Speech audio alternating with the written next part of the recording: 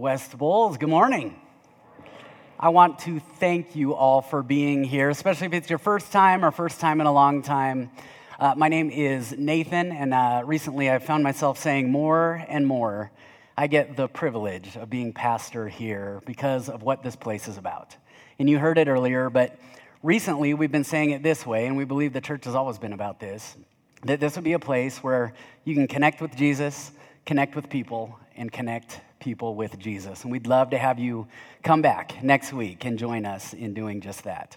Well, in light of the day it is, and in light of the reason we're here, this next sentence may sound a little out of left field, just bear with me, but we need to talk about Milli Vanilli. We need to talk about Milli Vanilli this morning. Specifically, not just Milli Vanilli, my young devotion to Milli Vanilli. And if you don't know who Milli Vanilli is, I will not be singing, I will not be dancing, but we want to give you a little 28-second introduction to them. Let me just tell you this. If you've been having a rough morning, this may be the most incredible 28 seconds of your morning, possibly your year, maybe your life. Take a look. Girl, you know it's true. I love you. Blame it on the rain. It was falling. Blame it on the stars. It shines at night.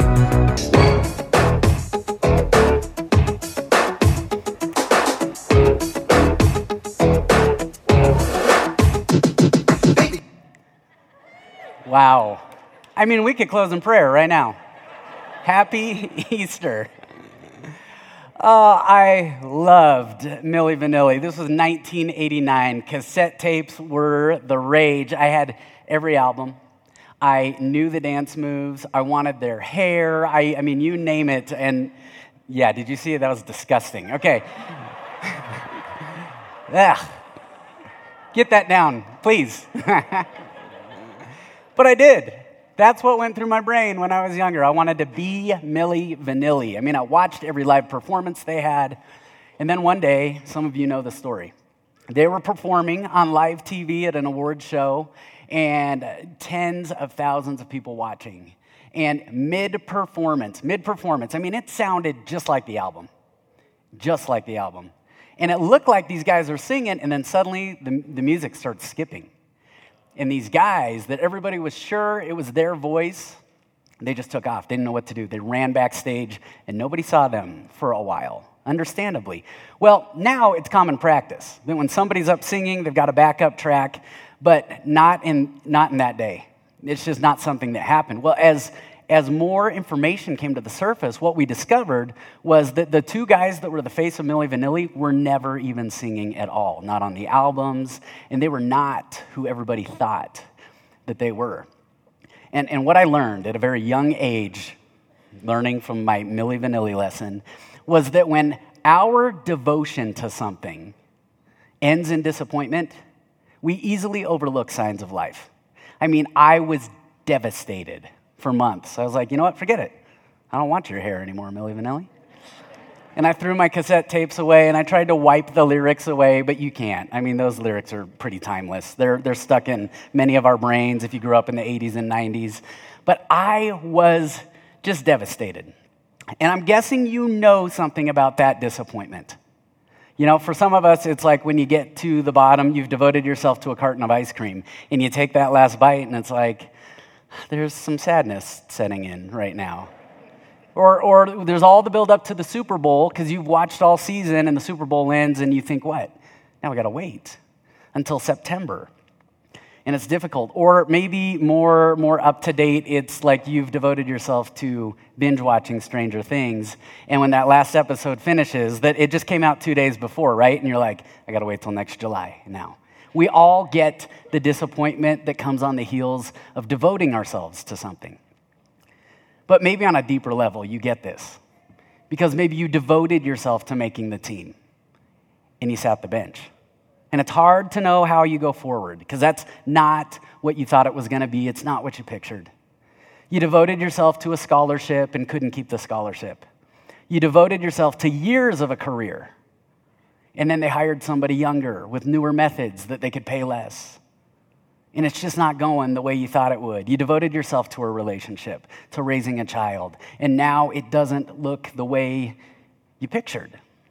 And when devotion ends in disappointment, it gets very easy to overlook the signs of life. And I know there are some stories in here. There are some stories in here that for you, that devotion was to Jesus at one point, or maybe it's what it is right now. You think, Lord, I'm trying to devote the time, the energy to go to church, to get to know you, to read your word, to pray, and I can't see it. Because when I look at life in front of me, it's a disappointment. And it becomes very easy to overlook the signs of life that are there. And if that's you, or if that has been you in any area, but specifically following Jesus, then I want to tell you about a woman who had an encounter with Jesus. Her name's Mary Magdalene, and she was the picture of devotion to Jesus. Mary had been healed by Jesus, and as a result, it's suspected she had quite a bit of money. And so what she did is she and a few other ladies followed Jesus and his disciples around, and they supported his ministry. Whenever expenses came up, they would cover them. And she devoted her time, her energy, her money. Aren't those the pictures of what we give to when we devote ourselves to something? And then when it came time for Jesus to be crucified, you know where Mary Magdalene was? She was the last one at the cross. After all had scattered and all had left, it was Mary Magdalene and a few others. And when he was buried, who was there? It was Mary Magdalene. And it's so interesting to me when we do funerals here. When you see who walks through the door, they are people who have been devoted to the one that the service is about. And then finally, as we'll see in just a moment, she was the first one at Jesus' tomb one morning. And if you are sitting here dealing with the disappointment of devotion, whether it's to Jesus or anything else, you got to know what happened at the tomb one morning with Mary Magdalene, because it is great news for you and for me. And so let's take a look. This is a man named John wrote an account of the life of Jesus. And in John chapter 20 of John's account of Jesus, here's what it says. Early on the first day of the week, while it was still dark, Mary Magdalene went to the tomb and saw that the stone had been removed from the entrance. So she came running to Simon Peter and the other disciple, the one Jesus loved. I love John. John doesn't refer to himself as John. John's like, okay, disciples, he liked you, he loves me, all right? That's John for you, okay? The one Jesus loved, and said they've taken, they've taken the Lord out of the tomb, and we don't know where they have put him. We don't know where they put him. Now, 2,000 years later, we know this is great news. Stone rolled away from the tomb of Jesus. That's incredible news for us. Mary didn't know that in the moment. All Mary could see, did you pay attention to her language there?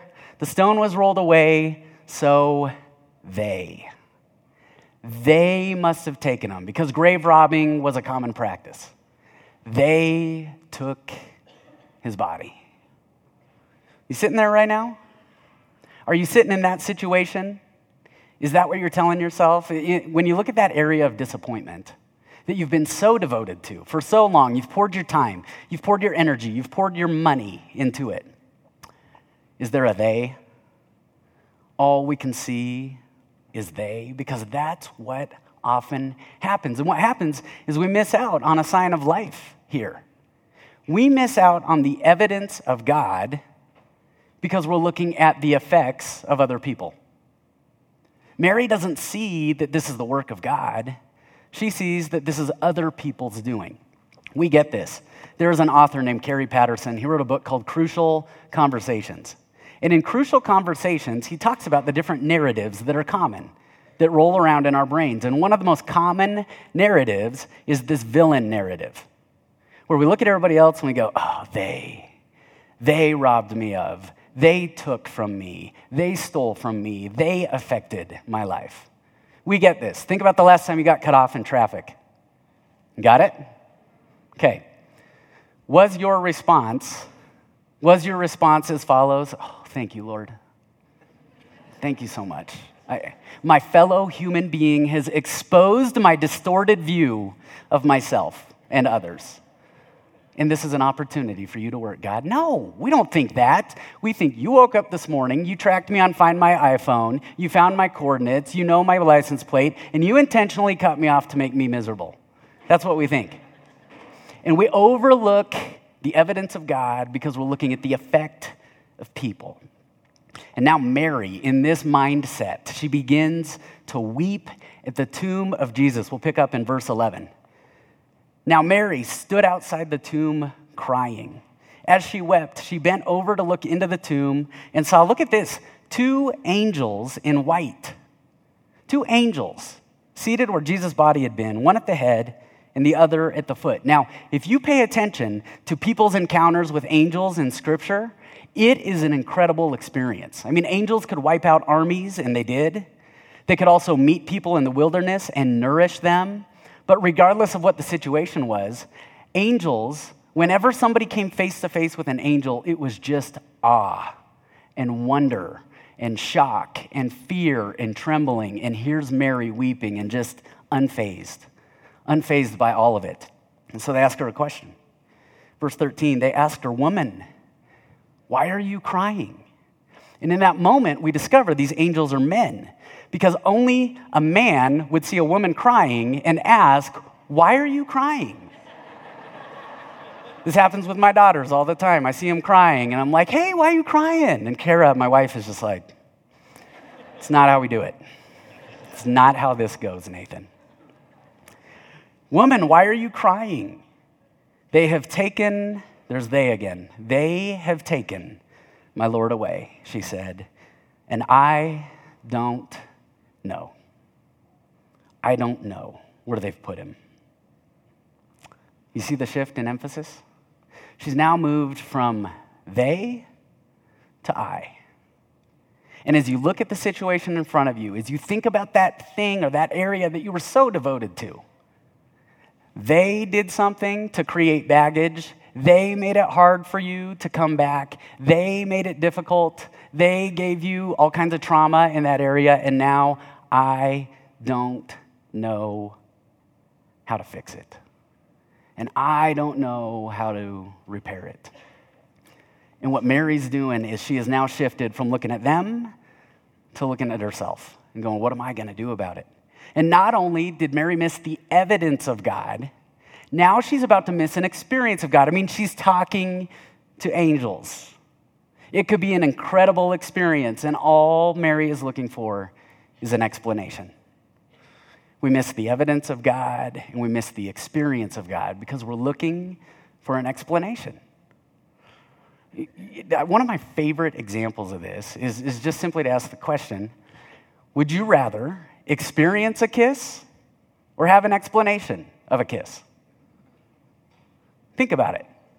In fact, let me read you the explanation of a kiss. This is disgusting, all right? 2 people press their moist, creased facial passageways together. Cinch tight the muscles that draw the flesh around the oral cavity together into a bulbous mound and exchange breath, thus creating an expression of fondness for one another. You still want an explanation? I read that to my wife like 3 years ago, and she has not given me a kiss since. And so, but this is what happens. We overlook the evidence of God. We can even overlook an experience of God. And now Mary, she is so distraught. She's so disappointed. She's now weeping so much that she's about to turn away and leave. And something happens. At this, she turned around and saw Jesus standing there. But she did not realize it was Jesus. He asked her, woman, why are you crying? And instantly all the men were off the hook because Jesus asked that question. Who is it that you're looking for? Thinking he was the gardener. She didn't even recognize him. Thinking he was the gardener, she said, sir, if you have carried him away, tell me where you have put him, and I will get him. Thinking he was the gardener. Sometimes sometimes we just flat out miss Jesus right in front of our face, don't we? Because all I can see is what they took and how I don't know. And so what I see in front of me just looks really, really ordinary. And the reason for that is because we are wired, or we're drawn to, especially in the culture we live in, we just want all excitement all the time. And Mary looks at what she thinks is a gardener and is actually her Lord, her Savior. It's Jesus himself, and she can't see it. And I have to think we do the same. We look at our situations the same way. We miss the evidence of God, an experience of God, and the presence of God. Why? Because we're looking past what's ordinary. Many of you probably saw this picture in the media this week, Notre Dame Cathedral. The spire on this 850-year-old building burned this week, and this picture surfaced. And as we look at it right now, of course, we're probably drawn to that gold cross, and we can see it, but you also see all kinds of wreckage and burnt, charred remains. And I have to wonder, we can see it in this picture, but how are we looking at that area of disappointment right now? Do we just see ordinary? Do we see wreckage? Do we see the remains of what we thought it was going to be? It's a question worth asking ourselves, but I want to direct you to one more thing that Mary said. And it was in the last verse we read. She said this, "Sir, if you have carried him away, tell me where you have put him, and I will get him." I will get him. You know what that's the statement of? That's the statement of a very devoted person.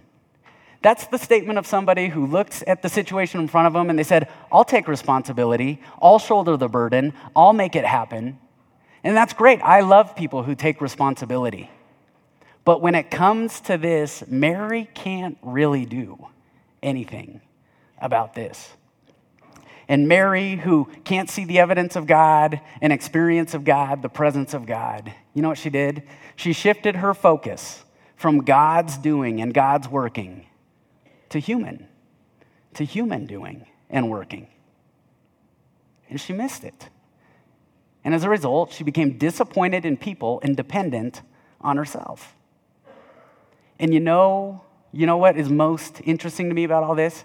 What did Mary show up to the tomb looking for? Jesus. But she was looking for the dead body of Jesus. When all I can see is what other people have done to me, and I'm trying to figure out how I'm going to make it happen, you know the most we can really hope for is the dead body of Jesus. That's it. In fact, there are stories in this room that when you were younger, you had this devotion to Jesus, or maybe you're there now, there was this devotion to Jesus, but somewhere somebody put in our minds that if I just devotion myself enough, right? If I just devote myself to attending church enough, to avoiding sin enough, to fixing people enough, to making life extraordinary enough, then I'll be okay enough in God's eyes. And that's really not good news. That's really bad news. Because there's going to come a point where we can't live up to that standard. And that's why what Jesus does next is the only thing that can snap Mary and you and me out of that kind of thinking. Verse 16, Jesus said to her, Mary. Mary. Is there any sound sweeter than the sound of our name? I mean, think about it. When you know how you feel when somebody remembers your name, when they use your name, when they know your name. When someone says our name, that does something that gets our attention unlike any other sound can. Try it right now in the quiet of your seat. Whisper your name. Go ahead, everybody's doing it, all right? Whisper your name. There is no sound like it. And that's from a human perspective. Now think about this. The one who created everything around us, the one who transcends time and space, who set the planets and aligned the stars and knows them by name. He knows your name. He knows your name. When he was crucified on the cross, do you want to know what one of his final questions was? Father, why? Why have you forsaken me? And there was silence from the heavens. And there was no reply. There was no sound. And Jesus died. And 3 days later, after he asked this question, Father, why have you forsaken me? Do you know what the answer was? For Mary. For Mary. And for every other name in this room. God says, Jesus, I forsook you for Mary and for you and for me.